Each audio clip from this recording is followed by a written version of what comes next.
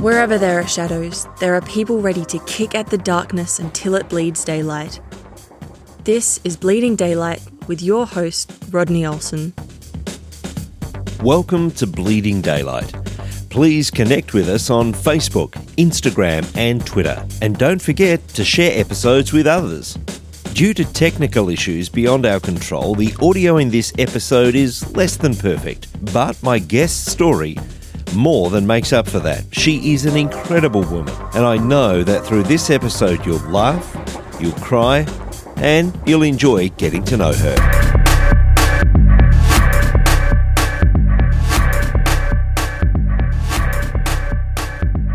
Laura Padgett faced the pointing fingers of those who considered her to be unworthy.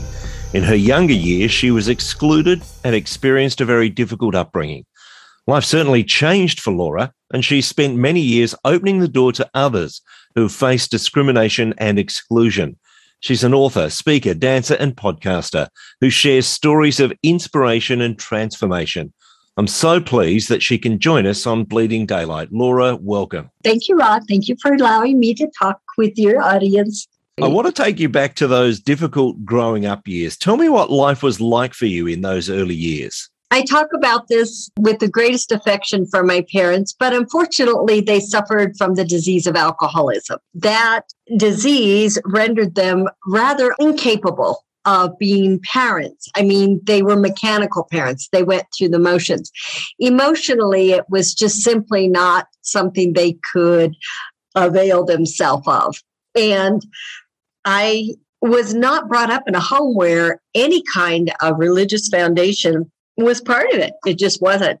Without going into a great deal of detail, my father also suffered PTSD from his early years, his younger years when he fought in World War II in Northern Africa on the front lines. That lent him into tremendous amounts of temper outbursts. So he was brutal, certainly for my mom. So as kids grew up witnessing domestic violence, and often for us as well, what would be considered abuse today. He passed away when I was 16, and my mother just sort of drifted away.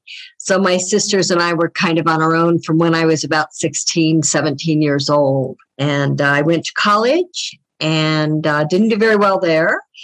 And then when I came home, back from Fort Collins, Colorado, where I was in college, my life was just floating from day to day to day. Ron, I just wanted to survive. And the only way I knew how to do that was to work, try to find solace in the same things where my parents had imbibed, and that would be alcohol and drugs. Because my parents were what we would consider a mixed marriage, religiously. My father was of one faith that did not accept divorcees. My mother was of another faith, and she was divorced. So us kids were not considered, us little girls were not considered legitimate. And therefore, we had no place in God's kingdom, according to the people who apparently were the gatekeepers in those days. In those early years, you mentioned sisters. How many were in the family? There were three girls altogether. I'm the middle. The older sister was 2 years older, and the younger was about 15 months younger. So actually, I think we were all 15 months apart. When did you realize that the sort of environment you were in was not normal? I think I knew there was something sort of, as my favorite detective Sherlock Holmes would say, there was something afoot.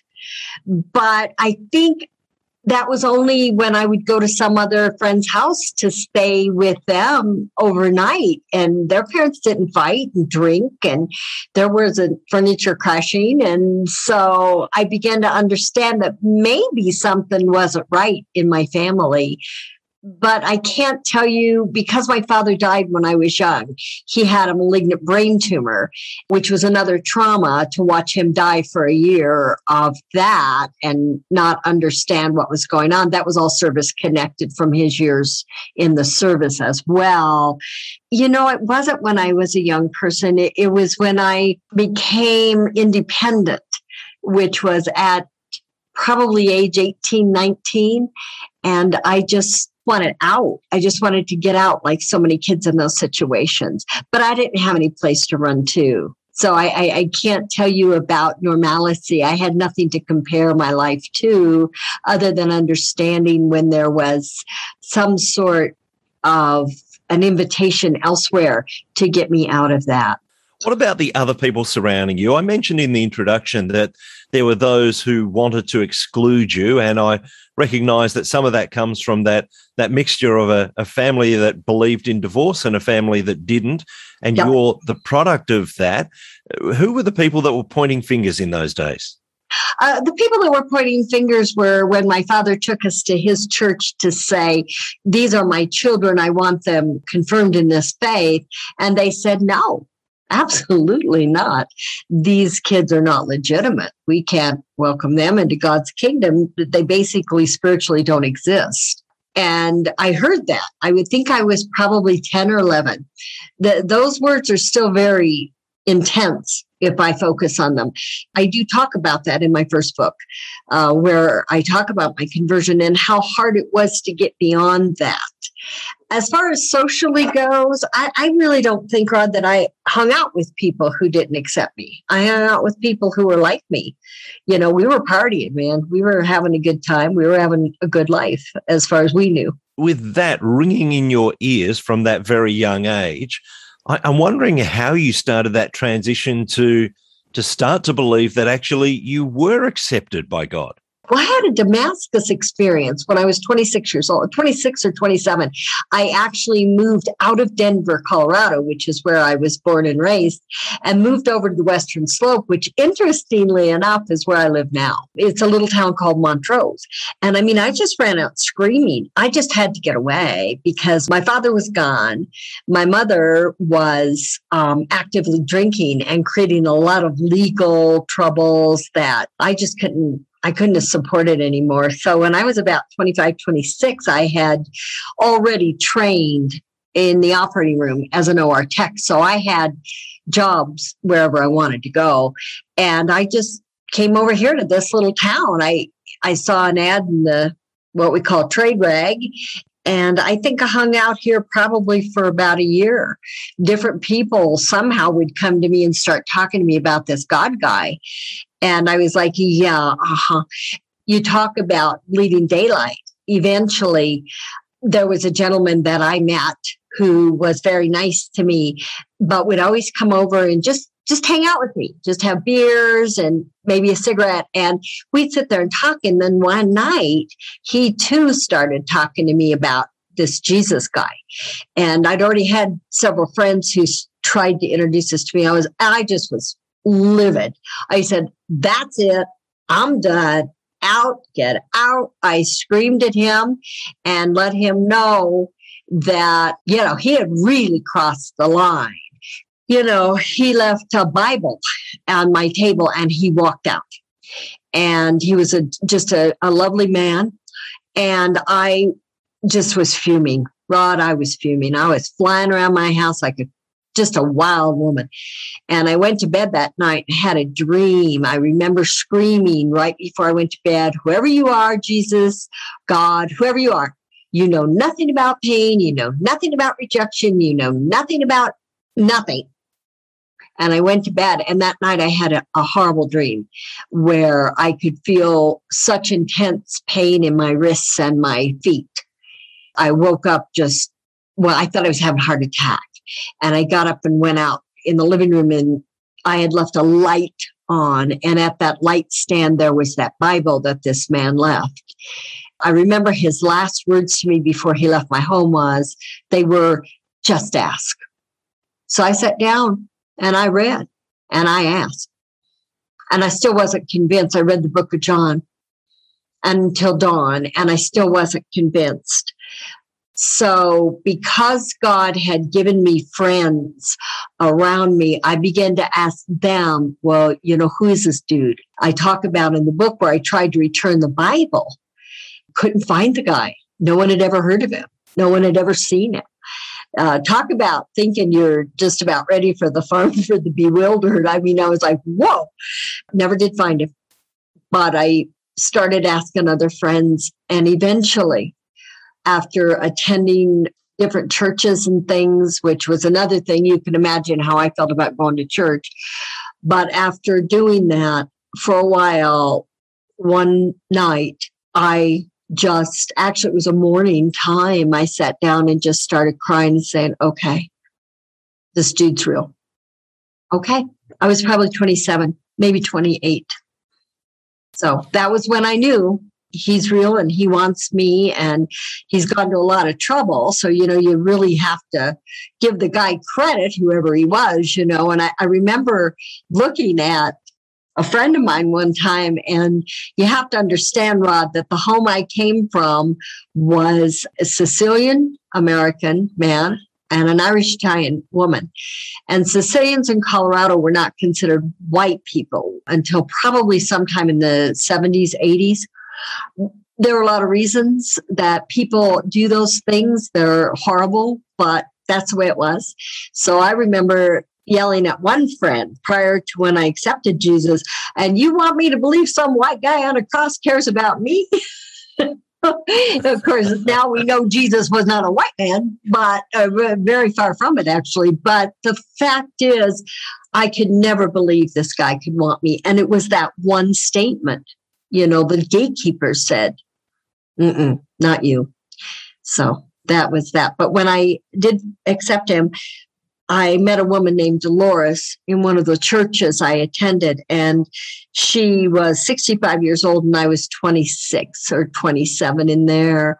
And it was Dolores who brought me through dismissing the lies, getting me into recovery from the effects of alcoholism, teaching me how to forgive, and teaching me I was forgiven. It's interesting that you still had to go through that process, because we often think that people come to know Jesus and then life is just wonderful, but we know that that's not the case. No. Tell me a little of that journey that you had to go on from that moment of saying, okay, this Jesus guy is real. I'm prepared to admit that. I'm prepared to accept that he's chasing me down. What was the process after that for you? It's still going on, isn't it? I mean, every day. Things are changing in my heart, my soul, and my personal spiritual inventories that I try to take daily. I think that in the immediate time, it was my support system of my church, my two best friends who are also Christians, who are also here in Montrose, so we see each other, and Dolores and her husband, Trevor, and their insistence that no matter what, I belong. And I talk in my first book about going to their house for a Bible study, having Dolores invite me to help serve tea. And see, I always, in my family of origin, my older sister was absolutely gorgeous. She was a head turner. She really was. She still is. And my little sister was very shy and kind of lived in the basement, honestly. And I was the constant trying to please everybody. So I was the honor student. I was the pom-pom girl. I was the National Honor Society captain. I was. My grades were okay, but more, it was important to try to find a place I fit in. So that transferred into my walk, still trying to fit in with what other people thought and what other people prescribed for me to be. So that was a long journey, learning how to say, I'm okay the way I am. I need work. Oh boy, who doesn't? But understanding that the opinions of even the righteous, as they may see themselves, they're not necessarily relevant to what God says about me. And Dolores helped me to see that. I went through a bad marriage and a divorce. I married someone that Dolores and Trevor said, I don't know about this. I had a child, and it ended in a divorce and a lot of pain, a lot of resentment, but still trying to find my way through. And still having this anchor of a woman who kept sending me scripture and kept, by then I'd moved back to Denver. So I wasn't really with my Lifeline people. It was a journey. It was a tough, tough time, even after I came to know God and Jesus. I had to let go of what the world was telling me in order to embrace what Jesus was telling me. But I'd lived so long in shame. I'd lived so long in blame. I'd lived so long in not enough. And at that moment that you decided, yeah, Jesus is real, there's this sense of being accepted, which is something that you'd obviously always been searching for. But how long did it take for that to actually drop from the head to the heart for you to finally realize, actually, yeah, he does accept me no matter what? The only answer I can give you is an honest one. And that is, from time to time, I still slip into it, Rod. I still slip into the people pleasing, the perfectionism. And that comes from growing up in the effects of alcoholism. That comes from the effects of growing up seeing your father beat your mother. That comes from the effects of believing that the next step I take could be my last, a wrong one. Always wrong.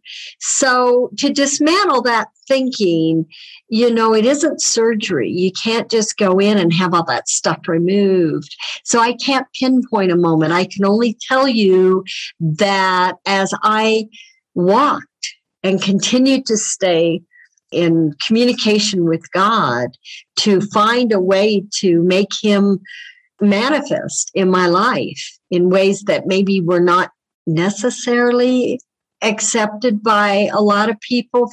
Another area where I pioneered and sort of fought a battle in spirituality is in the art of sacred dance.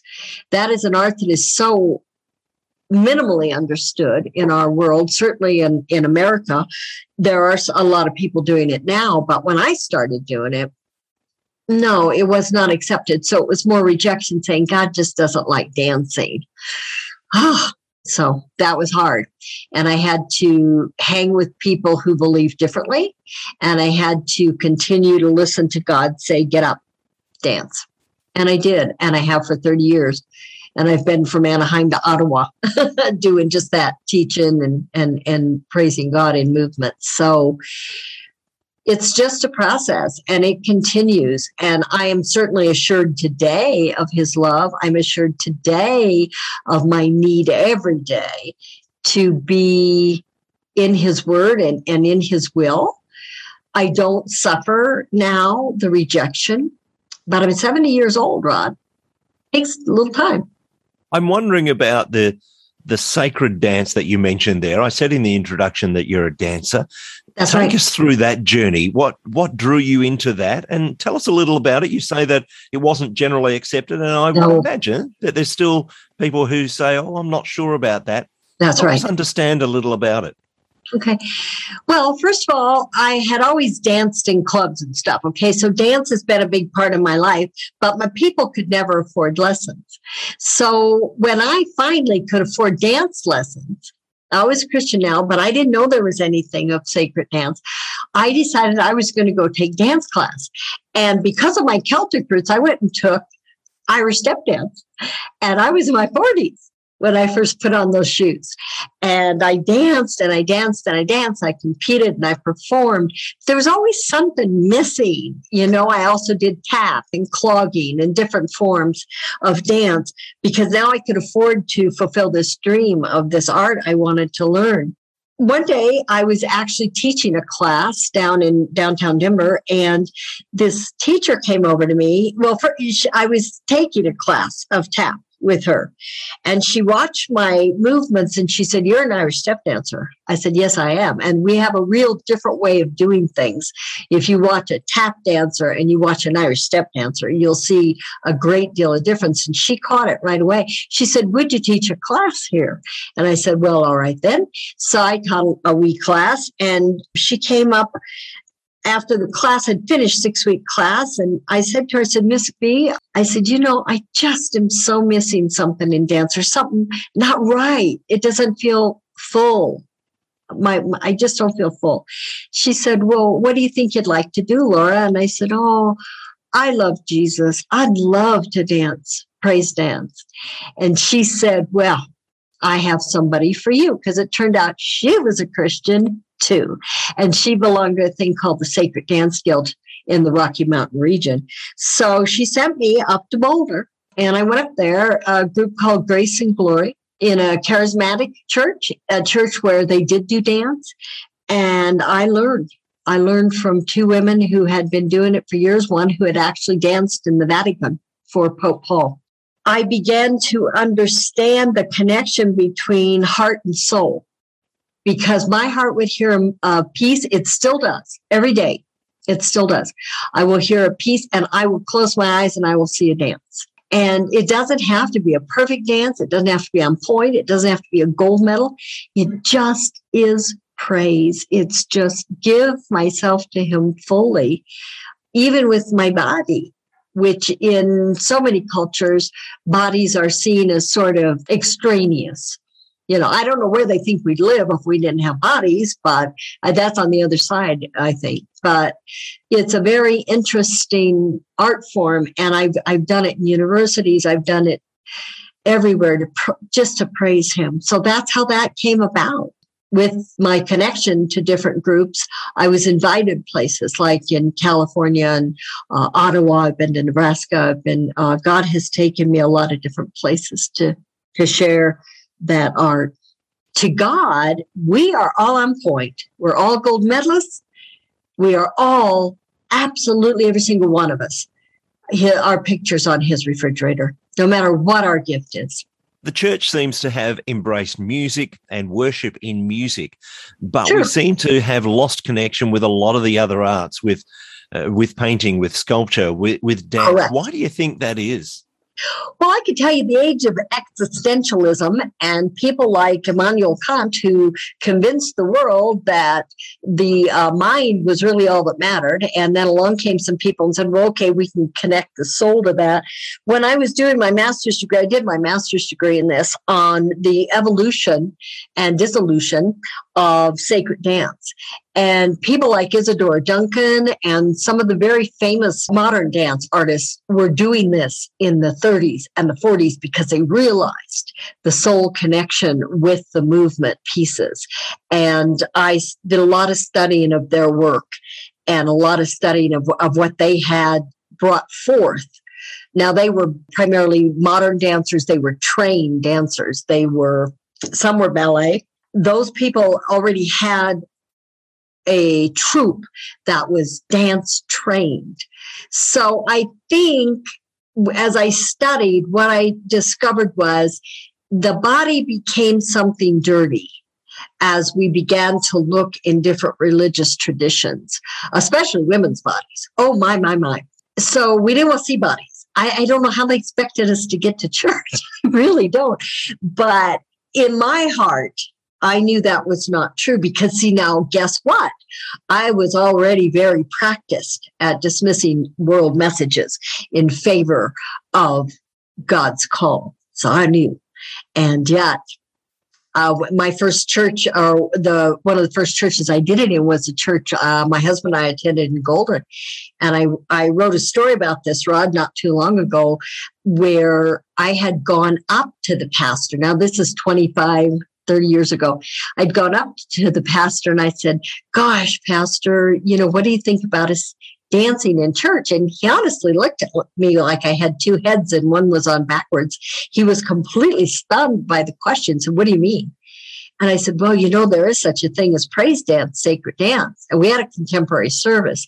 So the music was just perfect for it. However, I will say that I've danced also to hymns and even psalms and scripture verses. So he said, absolutely not. No, the leadership will never go for this. So I said, okay, because I'd already been trained by my mentors, see, to never burn a bridge. You don't make adversaries. You say, okay, and submit to the leadership of the church. So I just kind of went off and said, okay, but I formed a little team and we started dancing in places around the cities. And then one day I was going out in that church. I was going out of service and the pastor came up to me. He said, can I talk to you? Can I talk to you? I said, yes, of course. He said, I was at a funeral yesterday and I saw what you're talking about. It was a woman and her 3 daughters who danced to lift you up on eagle's wings, to say goodbye to her father, their grandfather. And he said, "Oh, I understand now. Let's get it going." So we got it going. And the first time we did it in that church, he came to every rehearsal. I don't know what he thought we were going to do, but he came to every rehearsal for the approval, you see, again, the approval. And we danced for many years there. And in fact, one of the funniest stories, Rod, I'll tell you about this church is, I won't name the denomination, and some of my teammates called him the Frozen Chosen, which I never adopted, but I thought was kind of cute. But there was a gentleman there that would call me up and say, "I see you guys are in the bulletin for dance this week." And I'd say, "That's right." And he'd say, "Well, I won't be there because I think that's awful. And I don't think it belongs on the altar." So again, you see, Rod, that message, don't belong. I said, "Well, I'm sure sorry you feel that way. And I sure would buy you a cup of coffee or a glass of wine or whatever. I'd buy you dinner if you would sit and tell me how you feel and why." He said, "Nope, it's just not biblical. No, it's sin." So, all right. So that particular week, we were dancing to a song called "Praise Him with a Dance." And it was 4 women singing and 4 women dancing. And we had big flowing white dresses. And part of it was they had brought in an Irish fiddle player to do a bridge of Lord of the Dance in the middle of this song. Well, I was the Irish dancer, and one of my other friends had taken some Irish dance. So we taught on this bridge, a reel step. The Irish people, Irish dancers out there know what I'm talking about. But it was so fast and the footwork was so fun. And we did a big turn at the end. And I got to tell you, when we turned around, that congregation were on their feet and they were clapping and they were joyful. And I thought, they're either happy or they're going to come after us. Turned out they were just delighted. So we never had trouble after that. It was "Praise Him in a Dance," and it was "Lord of the Dance" was the bridge with a fiddle, and I was right at home. Of course, one of the common themes that we keep coming back to is that theme of acceptance, where, especially in those early years, there was no acceptance for you. What have you done in the meantime to actually help others understand that there is acceptance in Jesus? My mantra is, I didn't come here to preach to the choir. I came to call those who thought they'd never be invited to sing. And so I think my first book, Dolores Like the River, which was a bestseller for a while, talks about that. And so in my words, in my gifts for words, in my blogs, in my podcasts, I give people that information that you are accepted, but you see, a cradle Christian like my husband, who was born into the church in Oklahoma, it's hard for him to talk to an unbeliever who's been in the depths of darkness as I was. It's not hard for me because I'm authentic. Yeah, dude, I've been there. I understand how you feel. Yeah, I know it seems like he don't want anything to do with you, doesn't it? And then I just tell them my story. They don't have to accept Jesus right there because that's not my business. My business is to tell my story. But I do it and I say, no one can argue with that truth. They weren't there. They don't know. But more times than not, when I'm at a book selling, a signing or something, I'll have somebody come up to me and say, I don't believe in your Jesus. I don't think he's all that good. And yeah, it's a crutch. All the things that we get as Christians now. And instead of taking that as a rejection now, here's the difference with the Holy Spirit. I take that as an invitation, not to proselytize, not to evangelize. You know, as Christians, we are all evangelizing one way or another. We are witnessing one way or another. But I take it as an invitation to say, here's my card. My email's on there. Let me know what you think of this book. And I have had some wonderful responses to people who just say, I loved the story. That's an open door. Where they go from there, well, that's God's business. But that's what I do, Rod. And the second book was called Jesus in Shorts. And it's 25 short stories of life-changing Jesus moments. And again, it's moments about failing losing my temper at an airport or being unhappy with somebody for something, talking about the human frailties, the flaws, the blemishes, the pimples, and saying, yeah, I fall more than I'll ever fly, but you know what? He's got me. And so that was a really fun story of that one. A young woman who was an unbeliever came up to me at a book signing a couple years ago and said, "Oh, Jesus in shorts, that's real cute." Because the picture on the cover is some legs in shorts, not a Speedo, Rod. We're very modest, but it's Abercrombie or whatever those are, and he's walking in water. And I wanted that purposefully, not walking on water. I know about his deity. I think most people do. I wanted folks to see his humanity. He's walking through that water. Anyway, this young woman came up. She said, well, I would never buy this book, but I have an uncle who's a pastor, and his birthday's tomorrow, and I'm kind of desperate, so I'll buy it. But first of all, I want to see if you're a good writer. I said, well, that's up to you, love. So she sat down and she said, can I read a story? I said, yeah, sit down, have a cup of coffee. So she did. And the particular story that she read was one about my life, Rod, and I'm going to tell you this. I am an elf. Yes, ELF, elf. It's one of my ministries, which is a whole other thing God's called me to do. But in that story, I talk about wanting to hang up my elf shoes again, Rod. See the pattern? So many Christians had come at me and said, this is secular and you are disgracing this holiday. You are disgracing the cradle of the Lord. So I started thinking, oh dear, maybe I am. So I was going to hang up my elf shoes. I had a dream. I believe in dreams. And God said, no, you're going to honor your commitment to the city planners there at Golden in Colorado. They're the ones that they're counting on you. And I happen to be the captain, Rod. I'm captain of the elves. So I got my little elves together and I thought, okay, fine. So I went in and got my little elf thing going on there.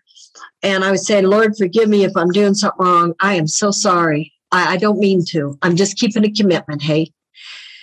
And there was this little boy there and he came up to me and he kind of pulled on my elf tunic there and put his arms up for me to pick him up. Well, I turned around, in this day and age, you turn around, you look at mom for that permission. But it was his grandmother and she nodded. So I collected the little tyke and we danced together to the song, Have Yourself a Merry Little Christmas. So at the end of the song, he fell asleep, a little tiny guy. He fell asleep on my little elf shoulder there. And Grandma came to get him and she said, thank you. I said, oh, it's my privilege. She said, this is his last Christmas. And I said, I didn't quite know what to say. I said, what? She said, you have relaxed him and made him smile. And that's all we wanted for his Christmas. You see, he's dying.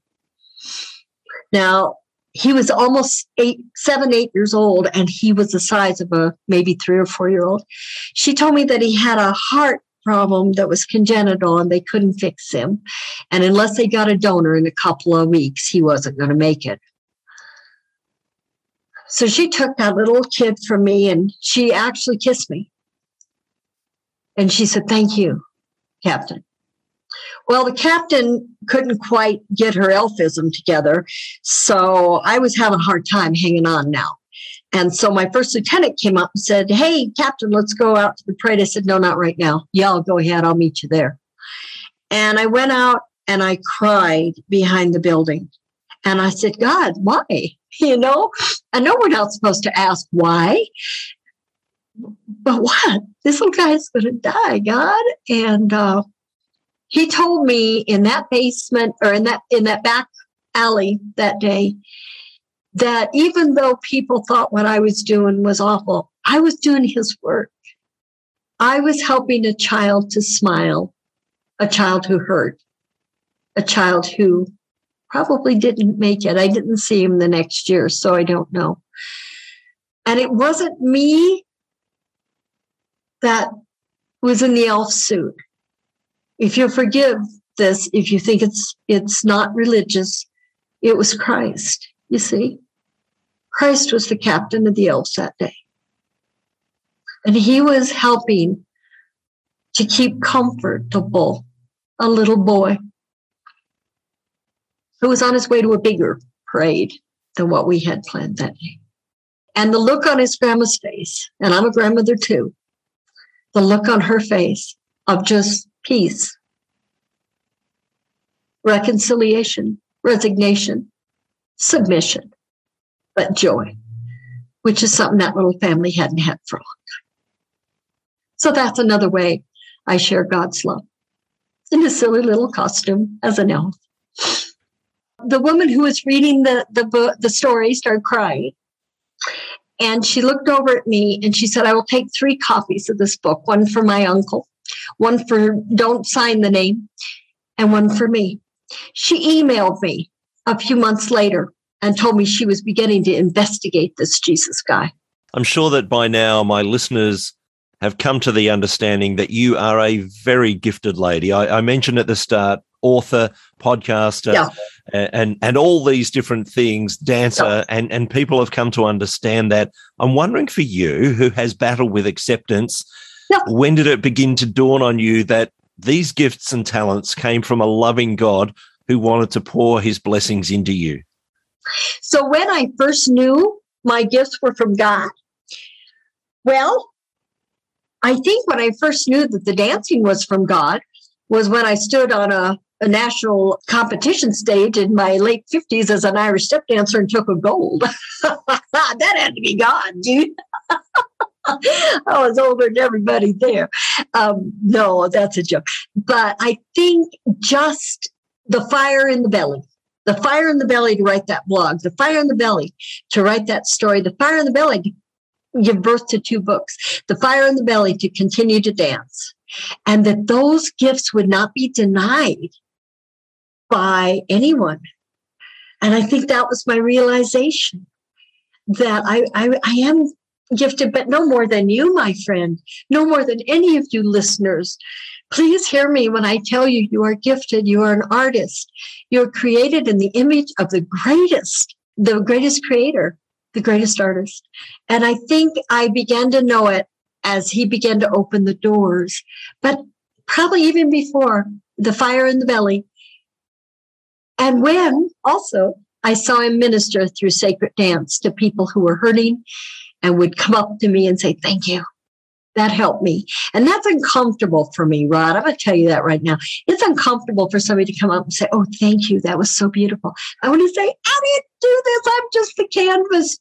Jesus is the artist. We've seen some glimpses of what life is like for you now, but I'm wondering, as we look in those early years and how difficult it was for you to now, what does life look like for you today? Today, it looks like a way to understand that I'm not perfect and I will make mistakes, but I have a place to go where I can say, I'm sorry. Today, it looks like a roadmap that changes every day, which is brilliant. I love that. God knows that I'm probably a little ADHD or something. I get bored really easily. But that's what it looks like. It looks like today, the hope. Today, the ability to use the gift wherever I go, even if it's just to look at somebody and smile and say, hey, how you doing? That's what it looks like, Rhoda. It's a hopeful day, and it has been for many, many years. And our family still suffers under the weight of alcoholism and that disease, and we still suffer under many of the psychological issues that are bound up with that. Today, it looks like an opportunity to walk into rooms where there are other children of alcoholics recovering and take a speaking podium and give them my story. Today, it looks like purpose. You mentioned earlier that you're 70. And you've waited until you turn 70 to actually start releasing a podcast. Tell me about your podcast. My podcast is named after my blog, Living What You're Given, at every age and every stage. Because accepting where we are, accepting who we are, accepting whose we are, to me is the way we live what we've been given. I've no control over what I was born into. I've no control over anything, most things that are going on in my life. But to live each day that I've been given, to live the gifts I've been given in a way to show glory to the great gift giver. That's what that podcast is about. And right now we're in a series called Pivoting. And I'm talking to people because in COVID, we've had to pivot again and again and again. And we're going to pivot some more, I'm sure. But the fact is, people have been pivoting for many, many, many, many centuries, however long since God has put us here. And I'm talking to people right now who have pivoted in and out of some pretty tough stuff in the effort, making an effort to give people hope. I don't preach. I don't teach. Every now and then I tell a story, but it's there, just living what you give it. Find a way to live those days every day that you've been given. Whether you like what's going on or not, whether you agree with what's going on or not, you're breathing. It's a lot more than a lot of people doing right now. And our gift, they always say, life is God's gift to you, and the way you live it is your gift to him. And I think that's probably true. And I waited till I was 70, and I'm going to tell you a little why, just tiny why. First of all, I never even thought about doing a podcast. I had done some radio when I was in Denver, about 2.5 years. But I was busy selling books, doing events, doing speaking engagements, teaching dance, choreographing musicals for churches, things like that. Podcast, you're kidding. Well, boy, here comes COVID. And what's out? All the above. You're not going to do any of that. So I got hooked up with our friend, Eric Nevins, and he had interviewed me because he wanted to hear about the life of an elf and other things, my books too. He is a blessed, dear gift. But he said to me, I think you might want to consider doing this. So I got a hold of him at the beginning of COVID, and I started going to classes and to school and hanging out with y'all. God kept throwing that 70 out, going, hey, this is what I want you to do. Because I want you to tell older people, you are not done until I say you're done. And you can find a way to do stuff. If people want to get a hold of your books, read your blog, get in touch with you through your podcast, where's the easiest place for them to go? Go to my website. It's called Laura L. Padgett, PADGETT.com. And if you go there, there's a contact tab, and that will give you my email address. And if you want to hear any of the podcast episodes, that's where that is also.